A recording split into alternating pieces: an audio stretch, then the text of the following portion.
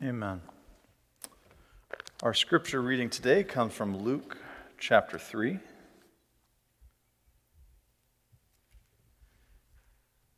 If you know John the Baptist, you know he doesn't hold back words. So he starts very strongly for us this morning. John said to the crowds that came out to be baptized by him, "You brood of vipers, who warned you to flee from the wrath to come? Bear fruits worthy of repentance. Do not begin to say to yourselves, 'We have Abraham as our ancestor.' For I tell you, God is able from these stones to raise up children to Abraham. Even now the axe is lying at the root of the trees, and every tree, therefore, that does not bear good fruit is cut down and thrown into the fire." And the crowds asked him, "What then should we do?" And in reply he said to them, "Whoever has 2 coats must share with anyone who has none, and whoever has food must do likewise." Even tax collectors came to be baptized, and they asked him, "Teacher, what should we do?" And he said to them, "Collect no more than the amount prescribed for you." Soldiers also asked him, "And what should we do?" And he said to them, "Do not extort money from anyone by threats or by false accusation, and be satisfied with your wages." And as the people were filled with expectation, and all were questioning in their hearts concerning John whether he might be the Messiah, John answered all of them by saying, "I baptize you with water, but one who is more powerful than I is coming, and I am not worthy to untie the thong of his sandals. And he will baptize you with the Holy Spirit and fire. His winnowing fork is in his hand to clear his threshing floor and to gather the wheat into his granary. But the chaff he will burn with an unquenchable fire." So with many other exhortations he proclaimed the good news to the people. But Herod the ruler, who had been rebuked by him because of Herodias, his brother's wife, because of all the evil things Herod had done, added to them all by shutting up John in prison. The word of the Lord. I want to take you back to 1954, Christmas time, 1954. Some of you might be reflecting where you were in 1954. Joe DiMaggio and Marilyn Monroe had gotten married that year. Eisenhower was president. And there was a group of people gathered together in Oak Park, Illinois, outside Chicago. And they gathered together for something peculiar. They gathered together because they thought a flood was coming. And Brentley and I did not plan that we sing about cleansing floods coming with kindness right before the sermon time. But they thought God's going to send a flood, or something's going to send a flood. And the leader of this group, Dorothy Martin, told her followers that not only is there a flood coming to wipe people out, but that they needed to gather together, and some aliens were coming. And as long as they didn't wear any metal, the aliens would take them off to their flying saucer, and they would leave this world behind and miss the flood. And that sounds kind of weird to us, right? Like, it's okay to say it. It's like, that sounds a little out there. And I feel like we have to kind of appreciate that John the Baptist probably would have felt a little out there to a lot of people at his time. He's out in the wilderness. You know, who's ever kind of thought, oh, the people out in the middle of nowhere, that they have the best reputation of that region, right? You always see like the people who feel like the Jerusalems of the world are the best places with the best thinkers, the best is going to happen there. Here's John out in the middle of nowhere saying, God's about to reign. You better watch out because God's about to make his day known. And if you aren't bearing good fruit, the trees getting cut down.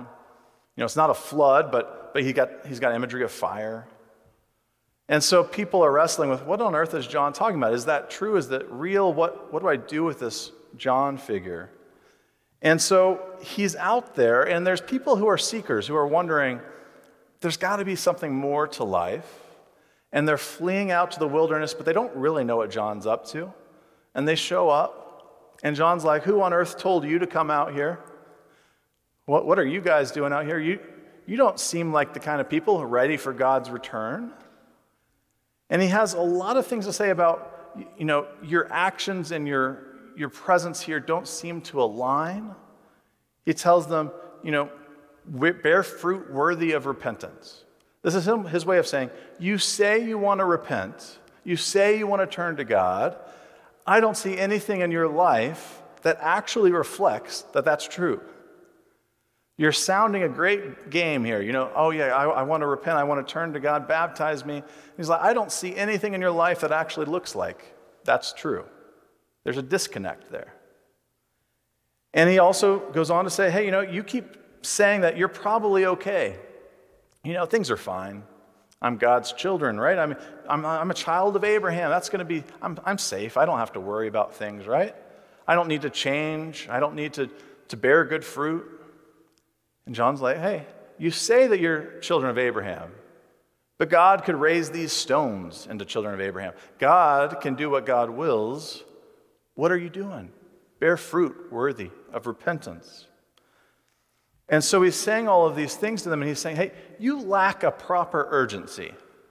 You guys feel like, oh yeah, we want to turn to God, we want to follow God, but I kind of like that I identify with God. I don't really want my life to look like I identify with God. And so John's like, hey, the axe is at the root of the tree. They're trying to go as far down on this tree as they can. Right, the imagery of that is kind of funny to imagine the root. At the root, we're cutting it off. But hey, the tree is ready to be cut down, ready to be thrown in the fire. Are you sure you don't want to actually live like what you say you believe, like what you say you're for? But people have a hard time living out what they say that they're for. And so people are wondering, okay, you said we should bear fruit worthy of repentance. Well, what on earth should we do? What does God want of us? This is like a never-ending question, right? Keep wondering, well, what on earth should I do? What should I do? And sometimes we overcomplicate it. And John's going to give a basic version of just, hey, love your neighbor. He doesn't say that phrasing here, but all of the things he says is about what happens when you love your neighbor and treat them accordingly. And so John tells them, I'm going to read this to you again, just so we're reminded of it. What should we do? He said to them, whoever has 2 coats must share with anyone who has none. Whoever has food must do likewise. That doesn't feel like the kind of thing that's the top of the list. It's like, okay, the right kinds of beliefs, I need to have the right kinds of confessions, I need to have the right, everything kind of set in the row. And he's just like, what should I do? If you've got enough coats, you should let someone who has no coat have a coat. That doesn't feel like it's a big spiritual, essential thing. And John says, hey, what should you do? You want to bear fruit worthy of repentance to follow God? When you have enough coats, you should let somebody have a coat. If you have enough food and someone has not enough food, share some food. Sometimes we make faith really overly complicated. But he's like, hey, when you have more than enough, share. It's like we're talking to the little kids again, right? When you're raising up kids and it's like, mine, mine, mine. It's like, hey, you've got plenty of toys. Just share. There's enough. And so much of what John is telling the people is, hey, if you want to follow after God, if you want to repent, you want to turn to God, whatever you have, share it. So that people aren't without, that people aren't lacking, that they have enough. And so that talks to everybody. Like everyone in here, if you have clothes, if you eat food, that teaching applies to us. But there's also some specifics of people who are like, okay, well, I'm in my own little category. I'm my own person. What do you want me to do, though? Is there anything for me? You have a word for me, John? And so the tax collectors come and they say, hey, what should we do? And he's basically telling them, stop profiteering. You don't need to collect more money than you need to. So when you start extracting more money from people, you're taking more than you need to. You're hurting your brother and sister. You're hurting your neighbor. Stop it. Stop doing that. And likewise, the soldiers say, hey, what should we do? He's like, stop intimidating and threatening and hurting people to take their money. Stop it. There's enough. And so John, with this question of what should we do, gives all of these answers around just how you treat your neighbor, how you treat those around you. And so whatever you do in life, do it to support other people instead of extracting and taking things as much as we can from each other. You think about how often in our world we kind of easily default to the companies or governments or these big institutions, they're doing these things, but we want to extract ourselves from those practices and those difficult things. But think about, you'll see in the news the pharmaceutical company gets bought out. They've got a really old patent, and suddenly this medication goes up 500% in cost. And it's because we can. Why do I take more than I need? You think about when people are facing homelessness and we create more ordinances or policies that fine people who are homeless. Like this is going to help. But we just keep taking more than we need.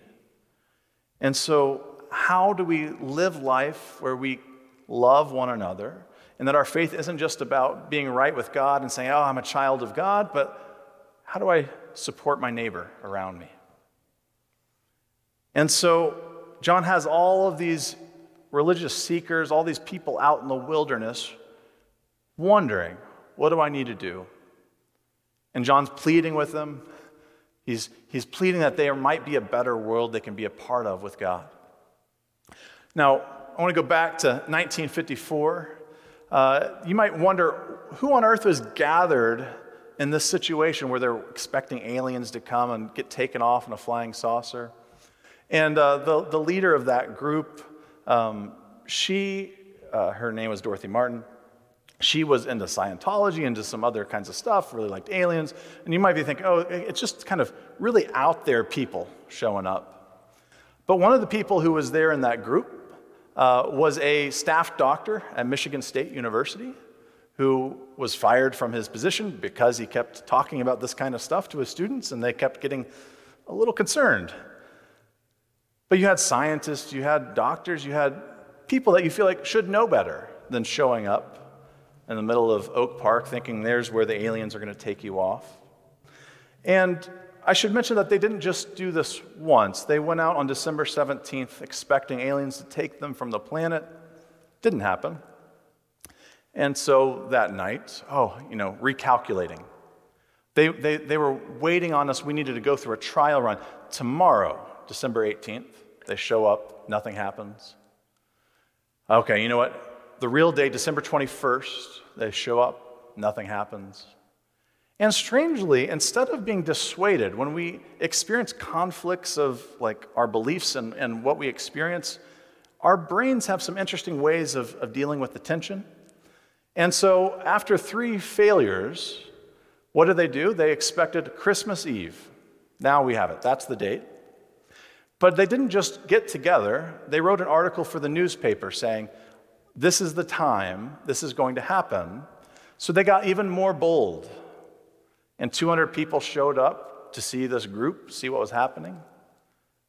Nothing happened again. They're singing Christmas carols, they go back inside. But the people didn't seem too dissuaded by this world not quite fitting what their belief systems showed to them. One of the other groups of people in this group in Oak Park was a team from the University of Minnesota. It was a group of psychologists who weren't there because they were believers, though they passed themselves off as that, but because they wanted to study groups and how they deal with tensions when their beliefs and their actions don't line up. And so Leon Festinger, who is famous for developing the phrase cognitive dissonance, it's become a really big phrase in psychology.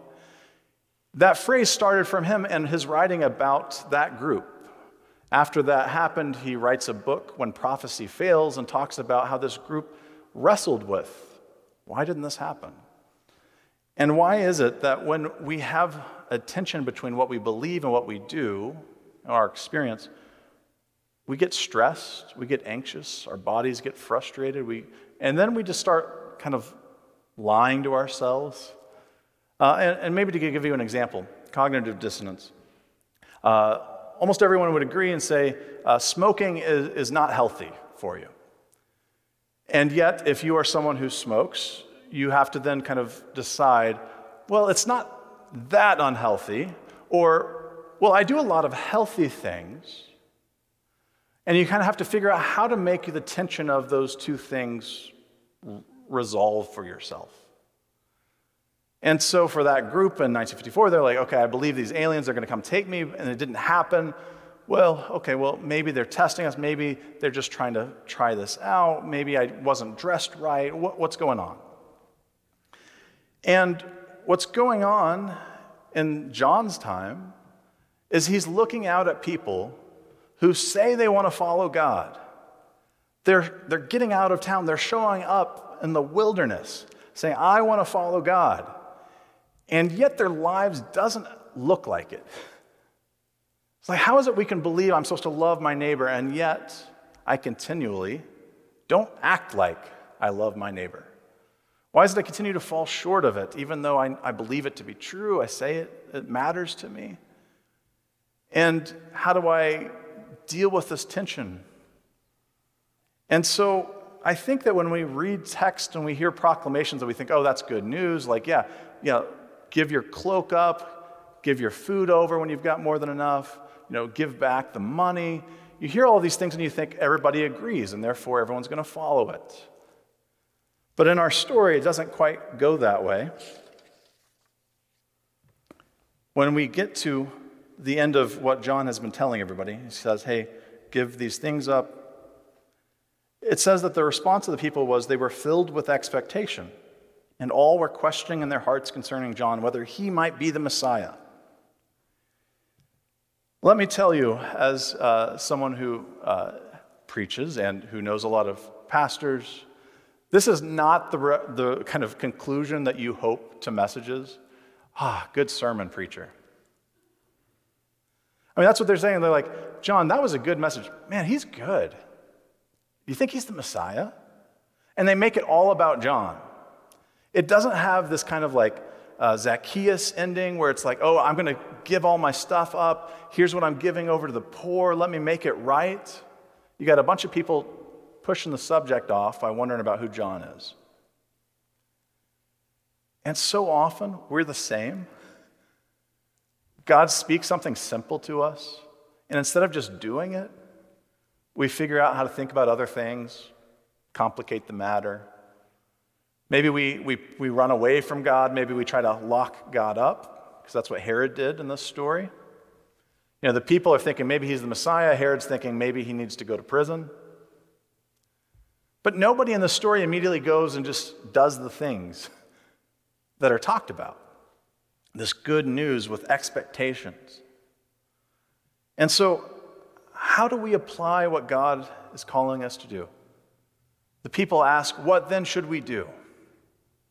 I think each of us has heard from God in our lives about something that God is calling us to. Whether it's a relationship that you're looking to restore, whether it's a life kind of move, a changing of jobs, of opportunities, you've got something that you've felt God calling you to. And so often we distract ourselves, we convolute it, we add other things that distract ourselves instead of just doing it. And so today, one of the invitations is whatever God is calling you to do, why not now? Just respond, follow God wherever God leads you. And so for some of us, we got to stop changing the subject, stop trying to complicate things. Just say yes to God. For some of us, we spend too much time around some people that like to complicate it for us. And you feel that calling, and then some people kind of pull you down. So you need to recognize, when are people pulling me down from what God is inviting me to? Maybe there's TV shows or news stations or radio or whatever it is. Like there's some sort of outside presence, outside voice in your life that you find keeps leading you down paths that aren't where God's inviting you. What is it to mute that, to turn that off? How do we just spend time with God and say, yes, God, I will do what you call me to. I'm not going to live this duplicitous life where I say one thing about you and yet my life doesn't resemble that. And then what is it to be a community? The community who goes out into the wilderness but lives that together well. One of the things that I continually find myself wanting to keep reiterating for us is that we are the church not just during this hour, we are the church throughout the week, 24/7. And so when people, sometimes I think people hear about Cafe Connection on Wednesday nights and like, oh, that's so nice. I think that's a nice little add-on. That's nice that you decide to kind of do that thing. But that is just as much who we are as church as a worship service time. We don't get to pick and choose when we're the church. We are living God's calling. And so it's not an add-on for us. It's a time where, do you have enough food? Share it. Do you have 2 cloaks and someone has none? Share it. It was beautiful because, it sounds like our Wednesday nights are about just food, but we had someone who came in who did not have clothes to handle the Michigan winters. And they left not only having been fed, getting great service and hearing music, but they got leggings and a fleece pullover, and they got a bed at the interfaith shelter. They were cared for. Why? Not because it's just a nice thing to do, but it is what God calls you to do. God invites us to love our neighbors. So when our neighbors are in need, we support them. And it's not just only about giving, but to be a part of that community means we are in the midst of receiving God's blessings together. And it's a beautiful thing. And there's an urgency when you see people. If you see someone outside in this kind of weather without a coat, there's an urgency to that problem. And I think for a lot of us, our faith has not had as much urgency. And that's one of the things that John really does well, is hey, the axe is at the root of the tree. Do something. Respond now. And I was this last week at a Christmas party with some other church consultants for the region, and there was a consultant who was talking about a church that he had worked with in another state.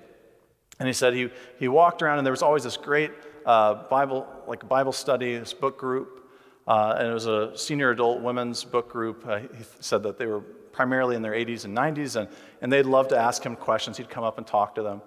And one day they asked him, hey, Pastor, why do you think we don't reach young families?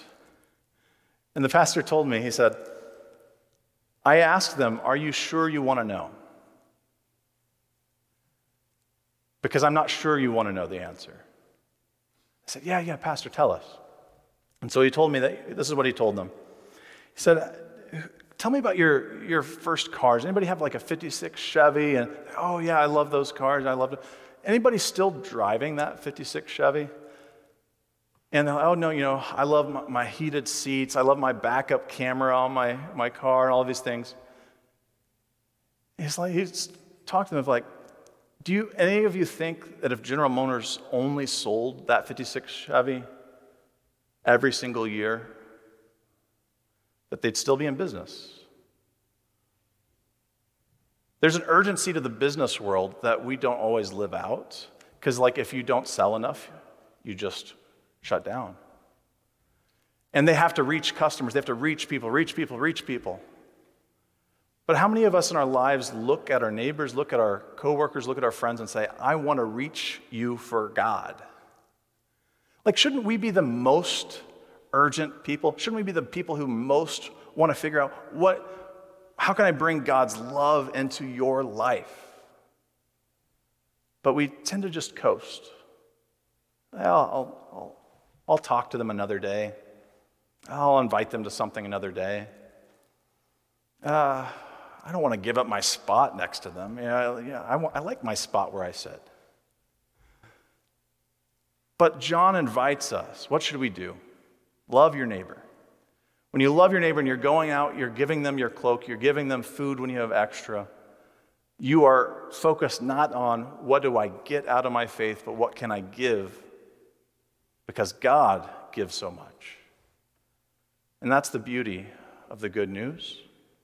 That we continue on a line of people who have been faithful to that, a line of people who have said, I want to share with you. Nobody is here probably because they just found out about Christianity on their own and they'd never heard about it. Someone has poured into your life, someone has shared with you, someone has walked with you. And so John might be an inspiration for all of us of how do we reach out to the next person? How do we call them out to a new life? One that's not overly complicated, one that's simple. Love God, love your neighbor. And so with that, may we all just respond. No more complications. Will you respond to God today? Would you pray with me? Lord God, we ask your forgiveness for every time that we turn from your direction, your wisdom, your love. Lord, there are so many times that you have spoken, and we've been afraid, we've been anxious. Lord, help us to step out in faith. Lord, help us to have eyes to see those who are in need around us, those who struggle with things that we are not even aware are problems.